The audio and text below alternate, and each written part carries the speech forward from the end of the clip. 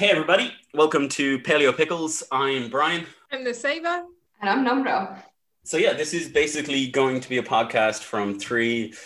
Are we professional paleontologists? Are we amateur paleontologists? Just say paleontologists. We're just paleontologists. We're okay. semi-professional. Our plan is to kind of go watch movies that are in pop culture, some different things, and then we're going to have a look at it from a pseudo-scientific perspective. Most of the time, we're just going to use our advanced skills to Google the answers or, talk crap and bring up a whole load of stuff that's probably not relevant, but we find it entertaining. We kind of hope people will too.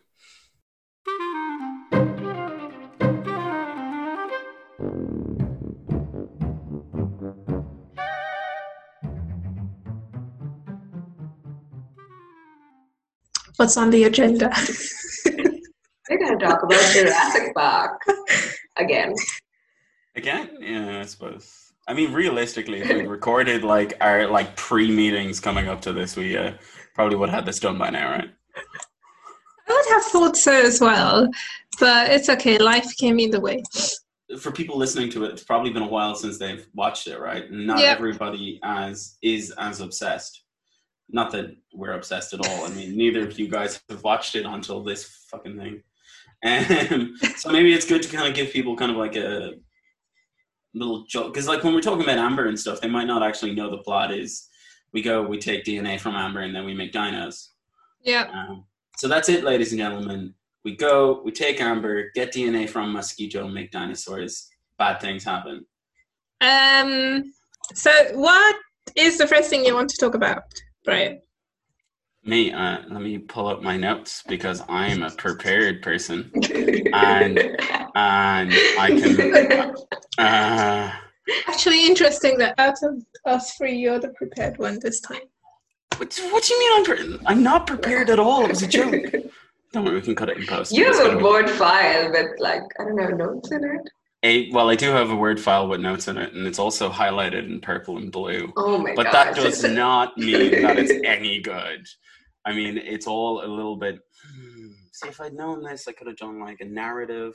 If I knew that I had to open this, I don't know. It depends on where we want to start. Well, I think we can start with the Amber because this is where the film starts, right? How much do any of you actually know about Amber? Not a lot. Between last time and this time. I haven't. Yeah, just a little bit more, but not too much more. Yeah. I just know the oldest amber that has ever been found is like 320 million years. So like from Carboniferous, they found it in some coal fragments. But it was not amber that kind of, it was not, resin that came out of the plant. It was inside the stem or whatever that got fossilized. So is that like from some sort of like burrowing insects or something? Like, did they find insects in it, or was it just amber? No. Or plants, maybe? It was not even amber. It was just fossilized. I don't know. What do you call it? Tree sap. Inside, tree sap. No, okay. But so do we call that amber, or is that apparently another type? I would presume that any sort of fossilized tree sap is called amber, but I have no idea. They call it amber. Okay, so did you find anything in that 320 million years amber? No, so there's no fossils inside, but the most common, most abundant ambers are from Cretaceous and also from Eocene, I think. Eocene amber, really? There's some amber mines, yeah. But I haven't really heard of any other amber, older than Cretaceous. Is super common. And what is the oldest amber in which we have found something? I think it was Triassic, where they found some insect, an amber. Yeah. But yeah. Just out of interest, I presume we're allowed to Google while we do this, right? Yeah. Because that would make Yeah. It's okay because when I was kind of going through this, or when you were discussing this, I was like, yeah, okay. When did mosquitoes evolve? When did these guys come around?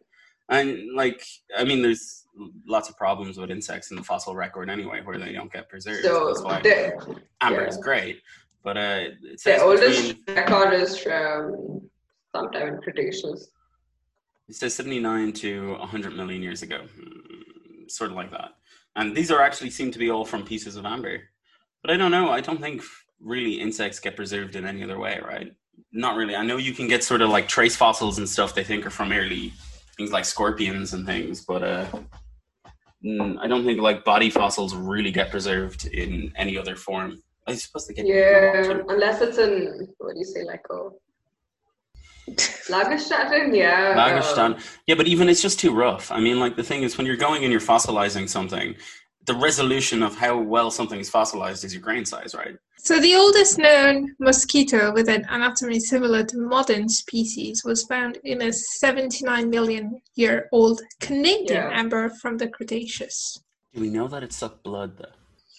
Also, it could suck blood from like different animals on the same day, and it would be all mixed up. So how do you know it's just? Well, I'm wondering whether if you think about parasites, for example, some of them are very species specific. So how do we know that mosquitoes are also? Some mosquitoes might also be species specific. But I don't think. Do mosquitoes need to feed multiple times?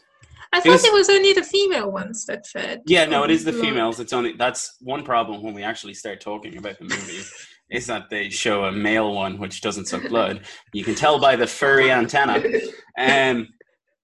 But I thought mosquitoes, for them to suck blood was only for when the females were pregnant and they needed the blood for maybe not fertilization, but for their eggs, or for like a little boost of energy so they could grow the eggs or something along those lines. So but I thought like once, twice? I'm trying to think. I'm not sure. Do mosquitoes feed more than once? How much blood do mosquitoes? Oh, wait, okay. Well, if you go and you get some sort of like lazy thing that will let you like sit and suck away, you might only need to take it from one thing. So there we go. A female mosquito will continue to bite and feed on blood until she is full.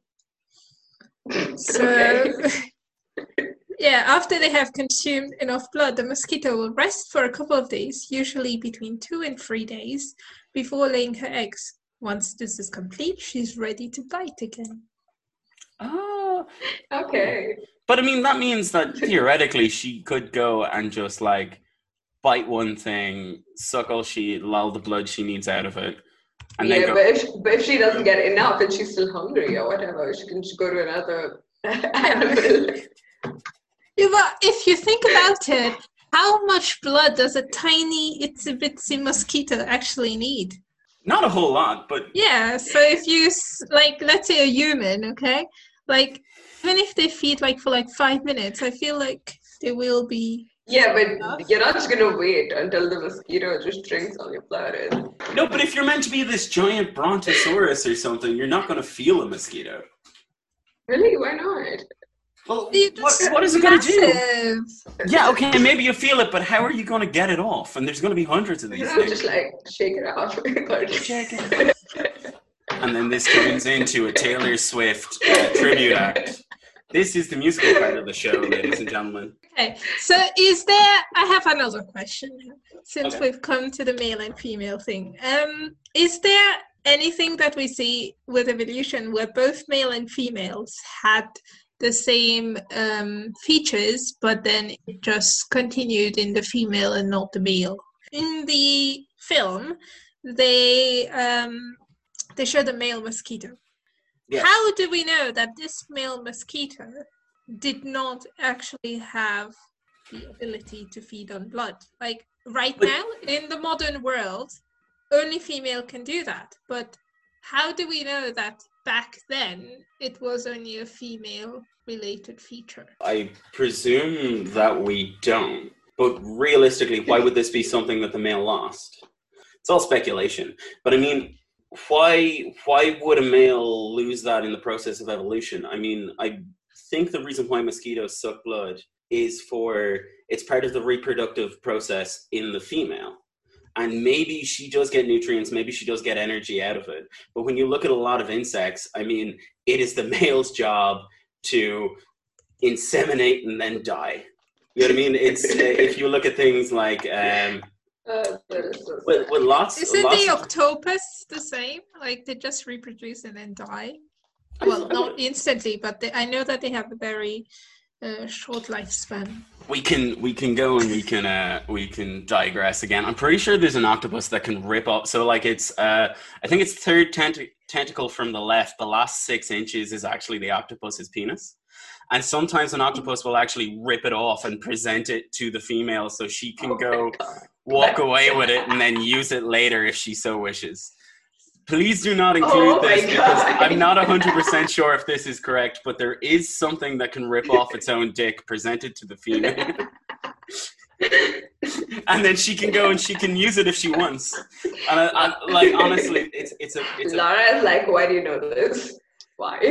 Yeah, it's gonna get Okay, she's not looking at you. Oh, actually, so the Argonaut, or the paper nautilus, is a small octopus found in the open ocean, and the male Argonaut's third left arm develops into a hectocotylus, which is the octopus penis, which the male is able to detach for copulation. I even got third from the left, right? Oh I my think God. I need to check it later. But did I even get the right? Because I mean, that was a stab in the dark. I knew it was like a couple one way or the other, but like, Well done, Brian.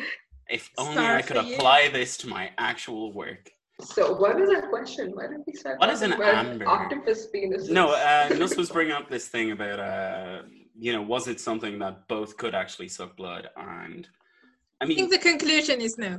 I mean, in a lot of cases, it's in insects and lots of things. It's the male's job to go inseminate, die, while it's the female's job to actually make sure that that offspring is either put in a safe area or she can do it multiple times. I think the main problem, which is something we probably need to address, is that blood will not be preserved in these guys anyway. So we can't, as far as I'm aware, we can't really tell. I mean, maybe you'll get certain amino acids or traces of those that maybe could hint to saying there was blood there. But you're never, ever going to get DNA out of a fossilized mosquito. So what was the oldest DNA again? Namra had this information at some point. Okay, the oldest fossil DNA that they found is 1.7 million years old. Was it complete or was it just like a series of like base pairs? Dude, I don't know. Wait, I just read this right now. Which species was it from? Like, was it human? Were they able to clone? No, it was a This rat. was going to be my next question. Like, if ever we needed to clone something from that DNA, would we be able to do it? It's from a rhino tooth. So assuming that there was blood on that mosquito, on the very male mosquito. Very male. Very male. Have you seen the antennae? I mean, like, they're so fluffy. It's like, Very masculine. By some super preservational power, we could get a complete DNA. No, it was not complete. That's why they got the frog stuff from the frog DNA. Aha. Okay. Yeah, and they put it in an ostrich egg. So, Okay, so let's go through the frog bit first. Why a frog? Yeah, why didn't they pick like another reptile instead of an amphibian? Oh, because they wanted to do the sex change theory later. No, but wait, to be honest, are dinosaurs reptiles? They're not reptiles, right? They are. Yeah. Are they reptiles? Yeah. I thought that they were not. Dinosaurs are reptiles. But they did a lot of isotope studies where they were trying to find the body temperature, and a lot of them were like, oh no, they're probably in between, like not completely cold-blooded or completely warm-blooded. which is something really nice that they kind of talked about in the movie too, wasn't it? Because people have been speculative of this for years. They were like, they're endothermic. Yeah, I mean, they actually brought up a lot of questions that, at least at the time, were really like at the forefront of dinosaur paleontology, which is like, were they actually warm-blooded? Were they cold-blooded? Were they something in between? I've been at conferences where I've seen multiple talks on how fast a T-Rex can run, And this is like something the guy got really excited about. How fast can it run? How fast? I can't remember. It was like 35 miles an hour. Yeah, 20, 25? 30 kilometers. How many? I know. 20 kilometers. 20 or 30 kilometers. Somewhere in between that. 35 miles is not 20 kilometers. I guessed. I will go with Namra's choice. No, why? Because you seem to know what you're talking about. Yeah, exactly. Wait, can we also point out the fact that Namra is the only one here who studies dinosaurs? So. Yeah, but I don't know everything about them. I mean, Not yet. So, 27 kilometers per hour Mm-hmm. okay. is apparently how fast a T-Rex could run. Some say between 18 to 72 kilometers per hour. That is pretty fast. It's pretty speedy. So did this sex change thing, was this something planned from the beginning? Because I had thought that they did not want male dinosaurs running around. So Yeah. Yeah, why would they pick a frog that's just stupid? So I can't really remember why they use frogs. I don't know if they actually justify it. The thing is, if you actually read the book, which I have not, but if you read the book, they go into a lot more detail about all of these different things about. I can't remember if they actually justify why they use frogs. No, but I think they're just saying they just put it in frogs just for the sex change plot. I mean, I think, yeah, that's probably for the plot. But if Yeah. you think about it, didn't amphibians come before reptiles? Yes. Yeah. Okay. Can I ask So- the audience? What came first, amphibians or reptiles? Laura says amphibians. I don't know. So, Well, But we don't know either, so it's fine. They're the ones who came first, yeah. so Okay. basically, if you think about it, then a reptile is technically an amphibian, is technically a fish. So it makes sense to not use a lizard as compared to But why? Why would an you amphibian, not? because they would have more common DNA in terms of evolutionary processes. Can we not use a chicken or a crocodile? Yeah, Couldn't but they- wouldn't yeah, the they could chicken easily come use crocodile. afterwards? Doesn't matter what came like afterwards. No, Yeah, well, but I think the I frogs think are they should they're have modern day complete frogs. The sequence, right? okay. They could have just easily used any reptile DNA. Why did they Wouldn't use? a reptile have? So More which frog can actually change the so Hyperolius? There's a lot of them. But oh yeah, reptiles can also lay eggs without, like just the females can lay eggs, like on Who? eggs without being fertilized, without having sex. So the eggs are not fertilized. No, they have babies coming out of them. How? Can I butt in for a second? Oh no, Yes. continue. No, it's just a fact I read somewhere. Go for it, Brian. Okay, We can continue Brian. this later.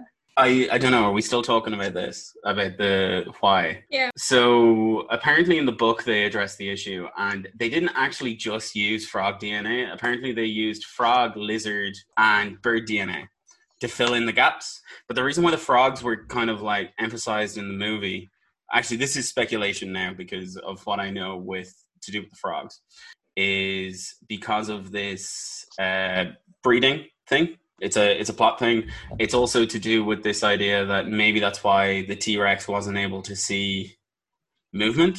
This is originally why it was just a plot device, right?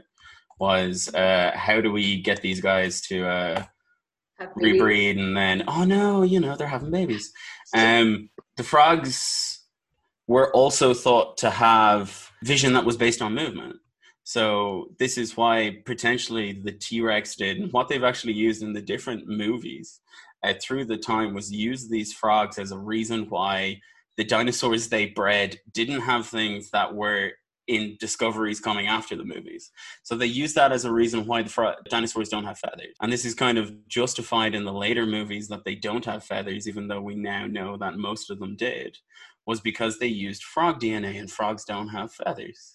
By that logic, it should also have some ostrich stuff in it, right? They said they use an ostrich egg. But Yeah. like, how does it work? Did they keep the stuff inside the ostrich egg, or was it just a shell that was completely removed and then filled in with stuff that would allow reproduction? The actual product should have been a combination of an ostrich, a frog, and some dinosaur. But Because they used everything. They used the egg from the ostrich. I know, but what they say is DNA in living creatures was exactly the same. Whatever. DNA is an incredibly ancient substance.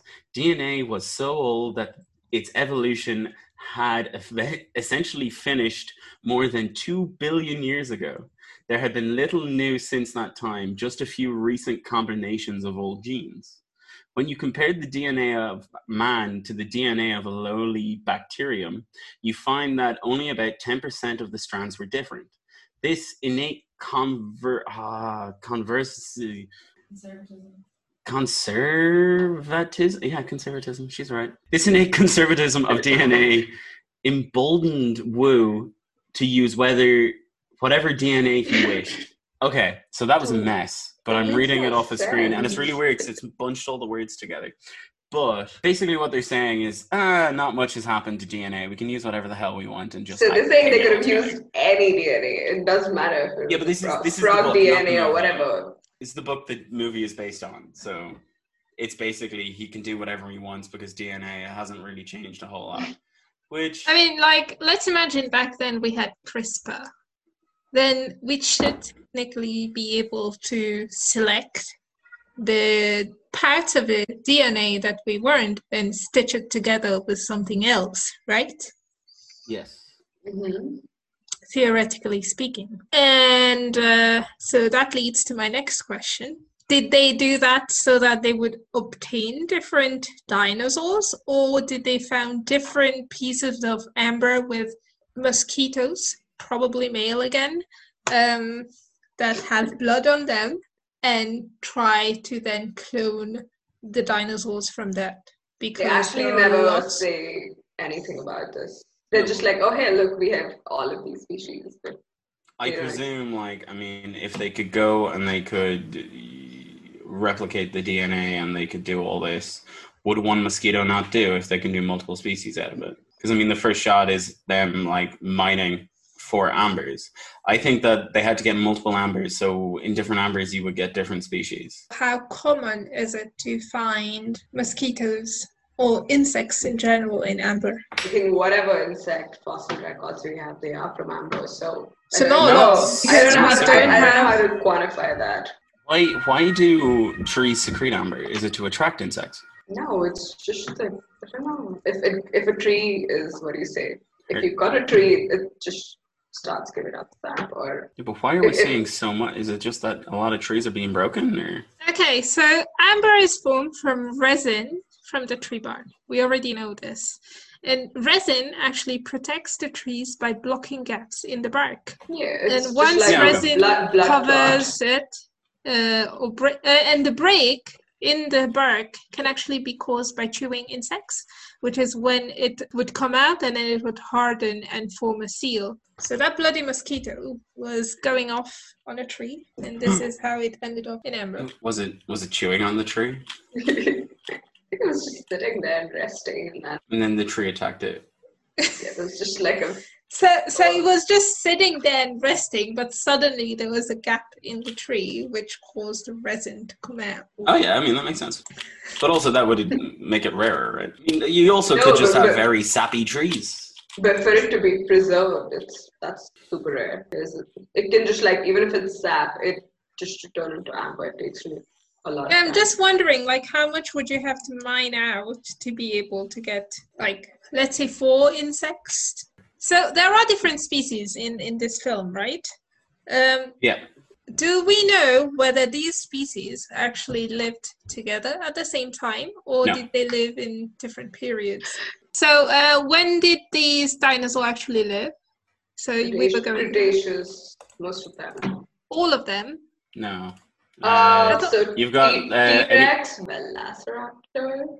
And what else do we have? Jurassic and Cretaceous. So ones that actually appear in the movie are Gallimimus, which is, I think, that little weird thing that spits at you. And that's late Cretaceous. You've got the T-Rex, which is Cretaceous. Yeah, most of them are Velociraptor, but it's Cretaceous. not a Velociraptor, is Cretaceous. And the Triceratops is Cretaceous.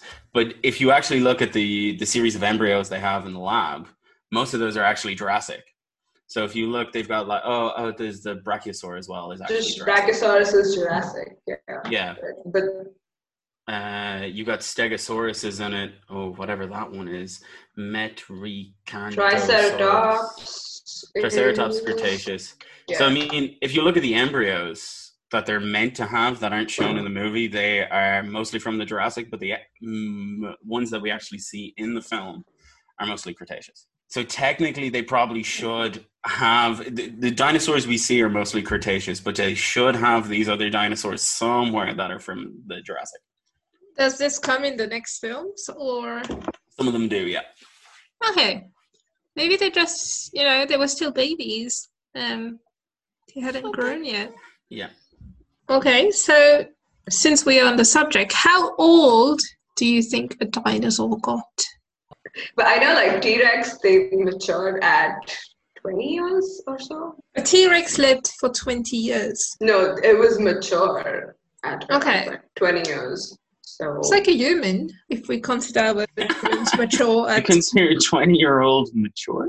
No, but I mean, legally they are considered, so. There's some dinosaurs that live to up to 43 years. I mean, it's difficult to say. You can't necessarily, like, chop a bone in half and look at the rings. Like. But that's what they did. That's exactly what they did. But that's not how this works. That's not how bones work.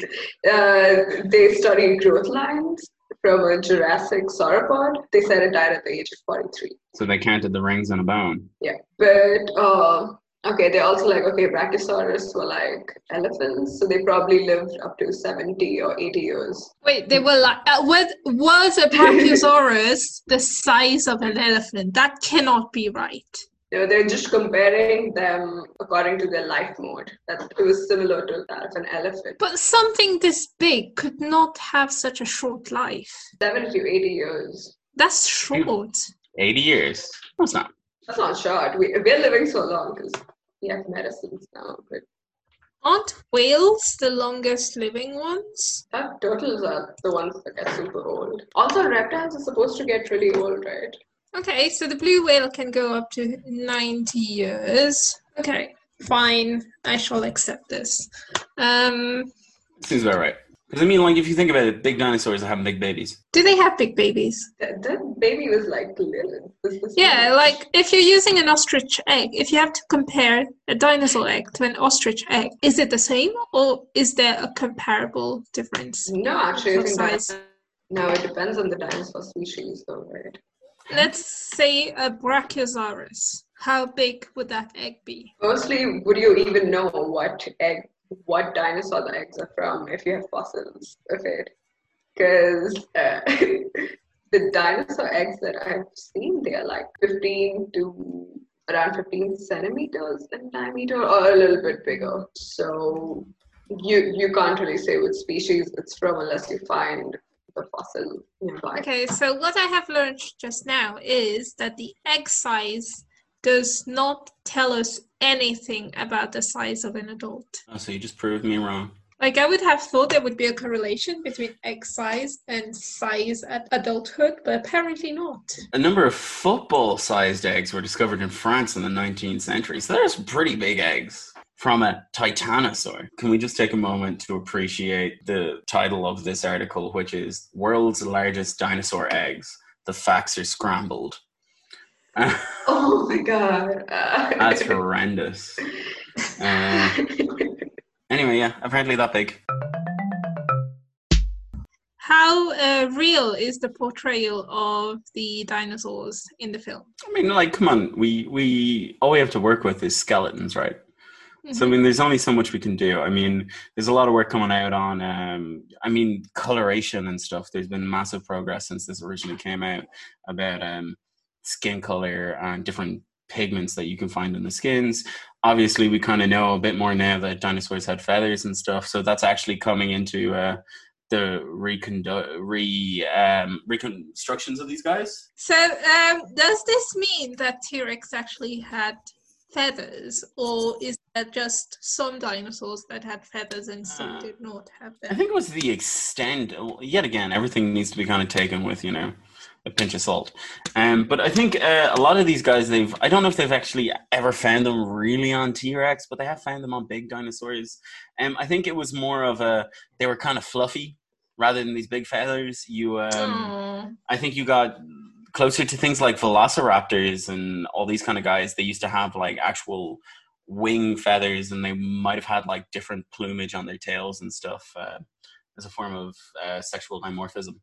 But yeah, it's kind of like accepted now that most dinosaurs probably had some sort of feathers covering themselves, even if they were quite small.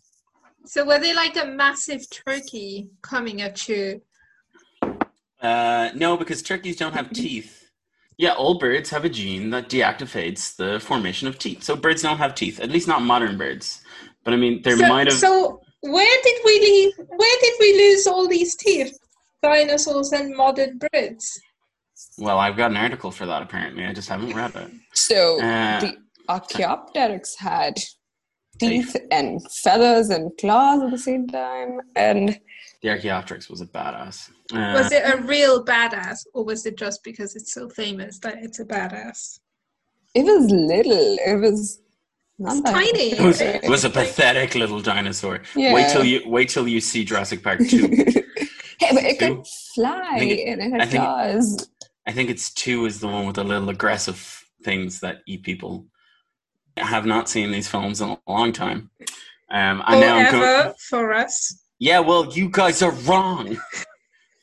How did you not watch the first film and go, oh, my life has been changed forever. I need to watch all of these right now. No. Well. Why? It's fun. When did birds lose their teeth? Mark Springer, the University of California, Riverside, say that the researchers weren't able to pinpoint the loss of teeth, but the presence of certain mutations indicate that dentin and teeth were lost no later than 101 million years ago. What is no later? Wait, so it couldn't have been later than that. It didn't could have been earlier. Before that. Okay. But wait, what did you say? 101 million years ago? That's still like... That's when the dinosaurs were here. Yeah, exactly. If this happened during the times of the dinosaurs. The loss of enamel, probably the first step in the process of eliminating teeth, can be more precisely dated. I mean, with different types of dinosaurs, did the dinosaurs that turned into birds weren't the same dinosaurs as T-Rex, right? So maybe just they had 2 different evolutionary paths. One went towards being these really awesome things, and the other ones turned into human food. But also, it's the loss of dentine. It's not necessarily the loss of teeth completely. Well, I don't know what it means in terms of, like, the loss of enamel. You're a tooth guy. You would know. I know, but, like, it doesn't really make sense because... But that's just the beginning, right? And also, I work with teeth that didn't evolve into our teeth, so they're different. So I don't know much about human teeth. Do you know how hard it is to get your hands on human teeth to run experiments on them? It's very difficult. A missing one tooth could have given it to you. Okay, back to dinosaurs. What else have we not covered? I feel like there is a lot that still we haven't covered. I kind of want to point into the fact that paleobotany, how the hell did they make the leaves? We can't really... Oh yeah, I forgot about that. There's nothing... They can make a dinosaur, they can make a plant. Like, okay, but where do you get the plant DNA? They just have the Okay, I have a theory. Seeds, fossil seeds. Resin is technically from the tree, wouldn't the resin itself have any sort of plant DNA? It should, right? Yeah, you would imagine that it would have spores and stuff. I mean, probably. Yeah, probably. Yeah. But the question is, like, does amber itself contain DNA of the plant that it came from? When we go into the digression corner with Brian, I mean, this is how you can tell fake honey from real honey, is that if you test it for pollen and spores, if you don't find any, it's fake honey. because but now is they fake just honey now. Just in fake honey to make it look like real honey, or is it like honey that is from plants but has not been made by a bee? I mean, what's your definition of honey? Does honey need to be made by a bee? Not for me, no. No, but the ones that is sold to us, yeah. I mean, or do they just add like sugar syrup? I don't know. Can you make honey without bees? I don't think you can make honey without bees, but I think there are in some products, there is a mixture of just sugar and honey. So they look at the concentration in terms of spores and pollen to know whether it's like pure honey or it's super diluted honey. But it's like the same with Manuka honey, which is super expensive. But when people go and they test it, sometimes they find that there's like really cheap honey mixed in with the Manuka honey from the pollen and spores, because the pollen and spores come from, I think Manuka is from New Zealand, right? And then all of a sudden they have like Chinese pollen and spores in it. Because what happens is they import the Chinese honey to New Zealand, mix it with their Manuka, and then send it to the US for sale. But regardless, this is a digression. I also read like once they found out that, okay, you need these whatever pollen honey, they just add it to fake honey. Oh yeah. So you think the fake honey is the real honey. But there is one final topic that I do want to cover before we end. Yeah, okay, what's that? Can we just talk about how much poop there was from the Stegosaurus? Oh my god, yeah. Can I open an article? Mound was as high as the woman, like almost. So the question is, also, what did she find in the shit? Why did she put her hands in there? What did she find inside? I mean, biologists very frequently put their hands in poop. But all right. So, yes, Brian. They're called coprolites, and what I would like to bring up is it comes from a website called sciencenewsforstudents.org, which is a bit wordy, and it's a very badly written article. But I mean, what they seem to talk about is correct. And I was talking about this before we started to read. And this is about a T-Rex poop and how big T-Rex poop is. It is, I don't know why they give it in liters. Seems a bit weird. But about 2.4 liters and 44 centimeters long. Taken screen grabs, and you can use this method. It's kind of like a pixel measurements to try and work out the volume of that poop. And that volume of poop is very similar to the volume that a Triceratops would have been at the time. So it pooped a poop of its own size. I just saw a really weird image with like a crocodile and tons of poop in it. Why would you even show this to us? We'll put it in the show notes. I don't know. I just typed crocodile poop because I went to see whether I did not get this when I googled about crocodile poop. Maybe we start off by you introducing yourself and. Okay, so my name is Zsófia Hajdú. I came from Hungary. Currently, I'm working at the Senckenberg Naturmuseum in Frankfurt. We have a temporary exhibition right now. It's called Edmonds Urzeitreich, or Edmonds Ancient Realm, I think. And it's basically a live excavation. The colleague just transported 30 tons of stones basically from America. It's late Cretaceous, and it contains a lot of dinosaur bones. Of course, the best one, which everybody knows, Tyrannosaurus Rex and Triceratops, and a lot of Edmontosaurus. And so we just try to find all the fossils in this stone, and the visitors can ask as many questions as you want. They can see how we're working, how can you really dig up a dinosaur. So it's not like in Jurassic Park when they just putting the sand away with hands. So it was amazing when I watched the movie yesterday evening, and I just realized that they one of the guys just stick one finger in the nostril and just get out the sand. And I was like, no. So it's amazing. Yeah, so that's what I'm doing most of the time. Now in the winter time, I'm just at the workshop and do the fine preparation, but we will reopen at the 21st of April, and then I hope that the museum will be open that time. And the whole thing can start again. Hard to say, I would say, given how things are. But also you did your master's on ambers, right? The other thing is that, so I'm a paleontologist, of course, and I did my master thesis. So my bachelor and my master thesis about amber and amber inclusions, and my master thesis was about dipteran inclusions in Cretaceous ambers, and dipterans are flies, and mosquitoes also belongs to this group. So yeah, I'm more or less up to date in this topic.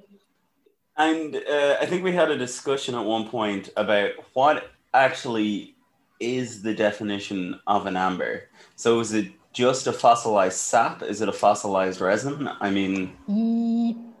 Yeah, so I wouldn't say that I'm a total expert, but amber is fossilized resin, basically. And I had a notes on it. Just a moment. Yeah, amber is fossilized natural resin. And resin is what usually produced by specialized tree cells and what came out through fissures from a tree, basically. And I think there is a gray area in this field also, because ambers usually are more or less transparent, but there are also totally opaque ambers, which could also contain inclusions. And I'm not sure where is the line when you don't really call something amber anymore, but just fossilized resin. But the main difference between a resin or a tree sap and an amber is that the chemical, what's the word for it? Composition? Yeah, thanks. So the chemical composition is different. An amber is not soluble anymore in alcohols. So it's quite resistant, while a resin is still soluble in alcohol. Okay. That's a good way to just separate the two things. So wait, so resin you can... It's also not that easy to dissolve in something, but amber is way more resistant to chemicals. Okay. For example, you can dissolve amber in totally fucked up things like formaldehyde, but not in water or just simple alcohols or something. So you need special stuff to harm amber. That's why they are especially good for preserve the inclusions, whole insects in 3 dimensions, and so. And can we get DNA from ambers? Favorite topic. Short answer is no, no way. The long answer is absolutely not. Stop asking. Yeah. Yeah, okay. I mean, there's a lot of things that you have to think about when you ask if you can find DNA in amber. Mm-hmm. For example, DNA is something that can, it's not good to preserve. It's one of the first things that just gonna not dissolve. Not degenerate. Disintegrate? Disintegrate, that sounds good. Sure. So DNA is one of the first things that disintegrate. Yeah, okay. Not good for preservation. Yeah. Okay. And there were, of course, a lot of studies that try to find DNA in amber, but usually when they found something, it was most of the time recent. So the methods were not clear enough. So it was not from the amber. Right. Okay. Most probably. So I don't think so. I think we have a better chance with these mammoths and other animals from the Siberian permafrost thingies than from an amber, for sure. Oh, the ones that are like frozen and stuff. Yeah. The ones that are melting right now. I mean, they are not that old, so probably their chance still not perfect. Yeah, but I mean... But million-year-old inclusions in ambers, I'm sure it's... Yeah, no, well, I think we all kind of agree that you were never going to get DNA out of it. I think that's more or less well known. But I mean, it's a good movie.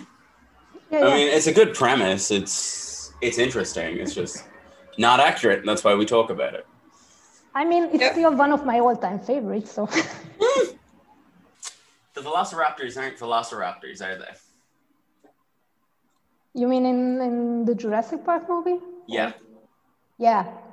I mean, that's it's a quite well-known fact that the raptors in the movie and in fact in the book, they are based on the Deinonychus, but it's Crichton's, I think that's how you say his name. So the writer, he saw that Velociraptor sounds more badass. That's why he decided that he's gonna make the main character of the dinosaur named Velociraptor, but it's more or less based on another species called Deinonychus. And it's from America, so it's It's also North American species, also Upper Cretaceous. So it's more or less, They're apparently they're quite closely related, except with Velociraptor, it was only like actually quite small and weighed about 15 kilos or something. Yeah, it's basically a turkey, like it says in the beginning of the movie. It's a turkey. But yeah. They're nice. I mean, they have a lot of cool features. For example, Velociraptors are only known for Mongolia. Yeah. So that's also a fact that I have to say several times a day in the excavation site as well, because everybody asks that, oh, you have T-Rex, so you have Velociraptor? No, we don't have Velociraptor. Yeah. Is Chris Pratt around here somewhere? Oh, I would love that. Then I wouldn't mind the Velociraptors either. But, well, we were talking about that they are turkey size, and I wanted to tell you guys that so it's always a sexy topic, I think, if the dinosaurs had feathers and which kind of feathers and how long and so on. And in Velociraptors, they find evidence that they had these wing feathers, so these highly developed ones, because they have these small, not holes, but in their ulna, so one of the arm bones, there are these weird things that means that they had these wing feathers, which you can see in several birds. So it's means for sure that they already had this well-developed feathers. Yeah, as far as I've read before, but it's been a while, that like they did apparently have a decent amount of plumage. Is that the word? Yeah. Like they would have had like tail feathers and stuff like that, but they would have had these kind of feathers on their arm essentially. Mm-hmm. But I mean, I don't know. I don't study dinosaurs that often, but I mean, do you know, was this for? Like, was it a thing of like sexual dimorphism? Was it to show off? Was it, or does anybody actually know what the ability of this thing would be to glide? I think there are just theories, but we don't know for sure, of course. I mean, they were in very different environments, so they probably used feathers. I mean, dinosaurs all in all for keeping body heat and so on. But or they also needed it for sexual dimorphism, and that's the word. Yeah, sexual dimorphism. dimorphism. Yeah. No, I'm just saying because I haven't actually looked into it too much about why were the first kind of feathers evolved. I don't really know either. But was it a thing? I mean, there is like this supposedly. Well, I only know about this dinosaur because it was illegally exported from Brazil to Germany. And so it was described in December, but the paper itself has been temporarily retracted because they're doing an investigation into how this specimen was acquired. But this dinosaur basically had these shoulder spines, which they think were feathers. And so it's like really like very much on the shoulder, and they think it's basically because for showing off.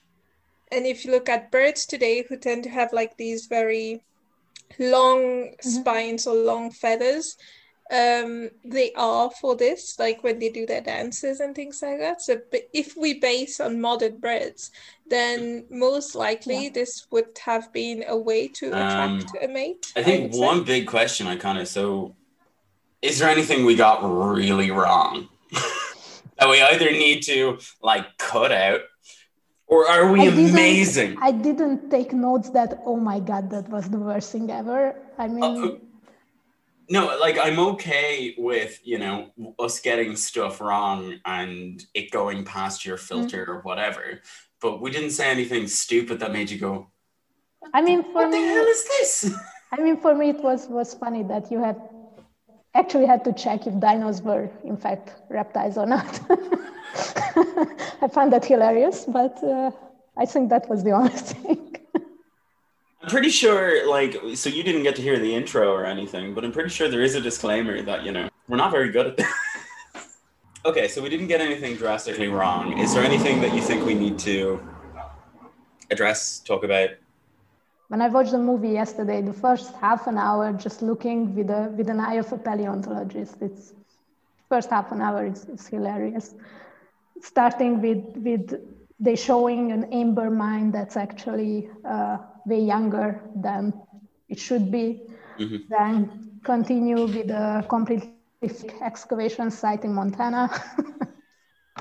And they said that the Badlands near Snakewater is not an existing city.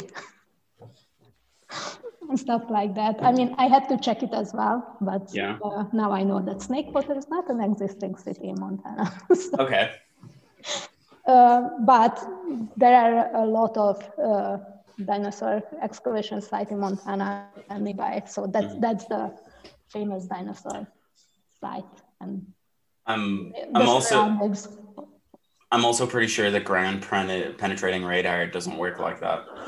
I don't think so. I really don't know. I can't remember. Is that one where they hit it with a hammer and then the signal goes? Thing, two people stand on it. They basically put a bullet kind of thing into this machine, and that just. And then all of a sudden, you get like CT scan quality of the fossils in the rock. That's not how it works. Have you ever seen ground penetrating radar data? It is not like that at all. That was something that you said specifically that you should ask me. I try to find it. How much amber do you have to mine out to get insects or something like that? And how often it is to find female blood-sucking insects? Oh, yeah. How often can you find mosquitoes at all? And so it's not that easy. Actually, so I had to write in my thesis also about this topic. So I worked with the Hungarian collection from two different institutes. And it was weird because in most of the amber pieces, like 80% of the amber pieces contain some kind of inclusions. And that's quite a high number. So usually more or less 10% of the amber pieces contains any kind of inclusion. And by inclusion, I mean everything. So pollen, insects as well, dirt, whatever. Yeah. So not all of them insects, and of course not all of the insects are Diptera or flies and anything like that. So you don't really have a very good chance to find mosquitoes. And I also have to mention that mosquitoes are quite rare. So if by mosquito we mean just that one family, the Culicidae, which are the very typical blood-sucking things that you just smash off your arm every single time in summer when you're outside. But actually there are more than one family of flies that actually sucking blood. So it's not just the mosquitoes. There are several other families, 4 or 5 at least, where blood-sucking behavior is present. And always the females does that because of the egg production is quite hard labor. So they need the iron and the proteins from the blood. Actually. Okay, so that's why they do it. Okay. Exactly. If you're thinking about it, it's quite a risky business to just go in to the surface of a big animal and just steal blood from it. So of course not every single species do that, because there's a high risk that you're going to die during the process. I agree. I didn't realize that it was for the iron and stuff specifically that they went to do it. Cool. So they need it just for the eggs, and usually the males are feeding on plant fluids and so on. So they have a completely different diet. Yeah, it was also a topic of yours, if just the females doing that and when this behavior evolved. So I think it never was a common thing. So it doesn't make any sense for the males to have that plus iron and proteins in their system, because why would they use that? Yeah, and also you don't have to make eggs. Yeah, you do bring up a good point that it's a really sort of like dangerous way of feeding. So I think risky, if not dangerous, but risky, because you actually have contact with another animal, usually way bigger than you. But it's more of a thing. We were having this discussion about whether it was, I think was it all mosquitoes did it, or was it that just the females did it? Why did they evolve to do this? And whether the males had ever done it before. And I think your line of thinking about how it's risky to do it is kind of helps that story, right? But like, why would the males do it if, one, they don't really need these nutrients, and two, if it's dangerous to get them? And you actually can get quite good fossil evidence to it, because females have specially developed mouse parts to suck blood. So in an embryo, look in a specimen, you can say if it's a male or a female, also based on the mouse structures. As well as the fluffy antennae. Yeah. So it's an important feature if the specimen had this more blood-sucking kind of apparatus or not. Yeah, okay. Because they need special stuff, this needle-like, to actually pierce through skin. Yeah, so there's a good fossil evidence to say that probably just the females did that. Thank you for talking to us, Jofi. It was great. Yeah, thanks for the opportunity. No problem. Thanks for the excuse so I could screw up a whole day looking at fucked up fact about dinosaurs and birds again and so on. It's all right. I pretend to work all the time too. Thank you for listening. You can find us on what Anchor, Apple Podcast. You can just find us wherever you found us already. Oh, that's a good one. And leave us a review. Don't forget to give us a rating on whatever you're watching it on. We will settle for nothing but 5 stars. Anything else, we actually know a couple people who can delete them, so don't even bother. Just do it. Just give us the good score. Perfect. I know a guy. Sounds good. We pay Yelp, and then Yelp will just get rid of the bad reviews, so it's okay. We can use all our paleo money. What paleo? When we get famous and when working with dinosaurs. Right?